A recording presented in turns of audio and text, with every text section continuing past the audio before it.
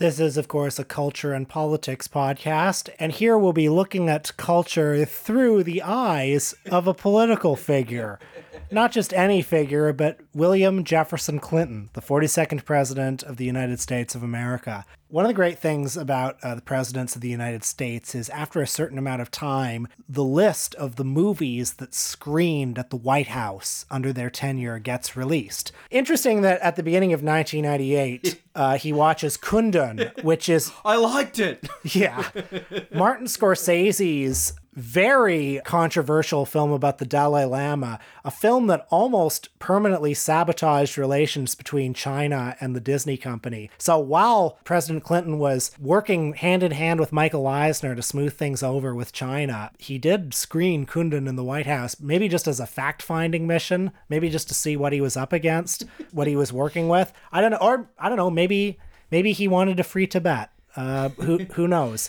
I like the idea of Bill Clinton watching The Big Lebowski, which also appears on this list. He's a Coen Brothers fan. We've seen that. He also watched... The Hudsucker Proxy. Yeah, he watched Hudsucker Proxy. So this year's interesting because 1998, he had some issues this year. I saw Bill Clinton a couple of years back, maybe a decade back actually, on the American Film Institute tribute to Warren Beatty. Clinton was one of the presenters there, and I don't have the exact words in front of me, but I'll drop what Clinton said about Bulworth. I had to look up this precise timeline of this year because it was at the beginning of 1998 when, he uttered the infamous words, "I did not have sexual relations with that woman, Miss Lewinsky." And around the same time in the White House, he watched Titanic, which I don't know why I think that's funny, but it is. Well, you'll find this funny, too, in October of 1998, when the truth was coming out, when things were getting very difficult for him. The three movies he watched were Wrongfully Accused yes. with Leslie Nielsen,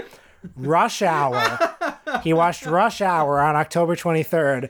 And then on October 30th, he watched the misbegotten Eddie Murphy comedy Holy Man. So he was in the mood for laughs that month. He and Hillary needed some feel-good content a week later, and they watched A Bug's Life, which is fucking great.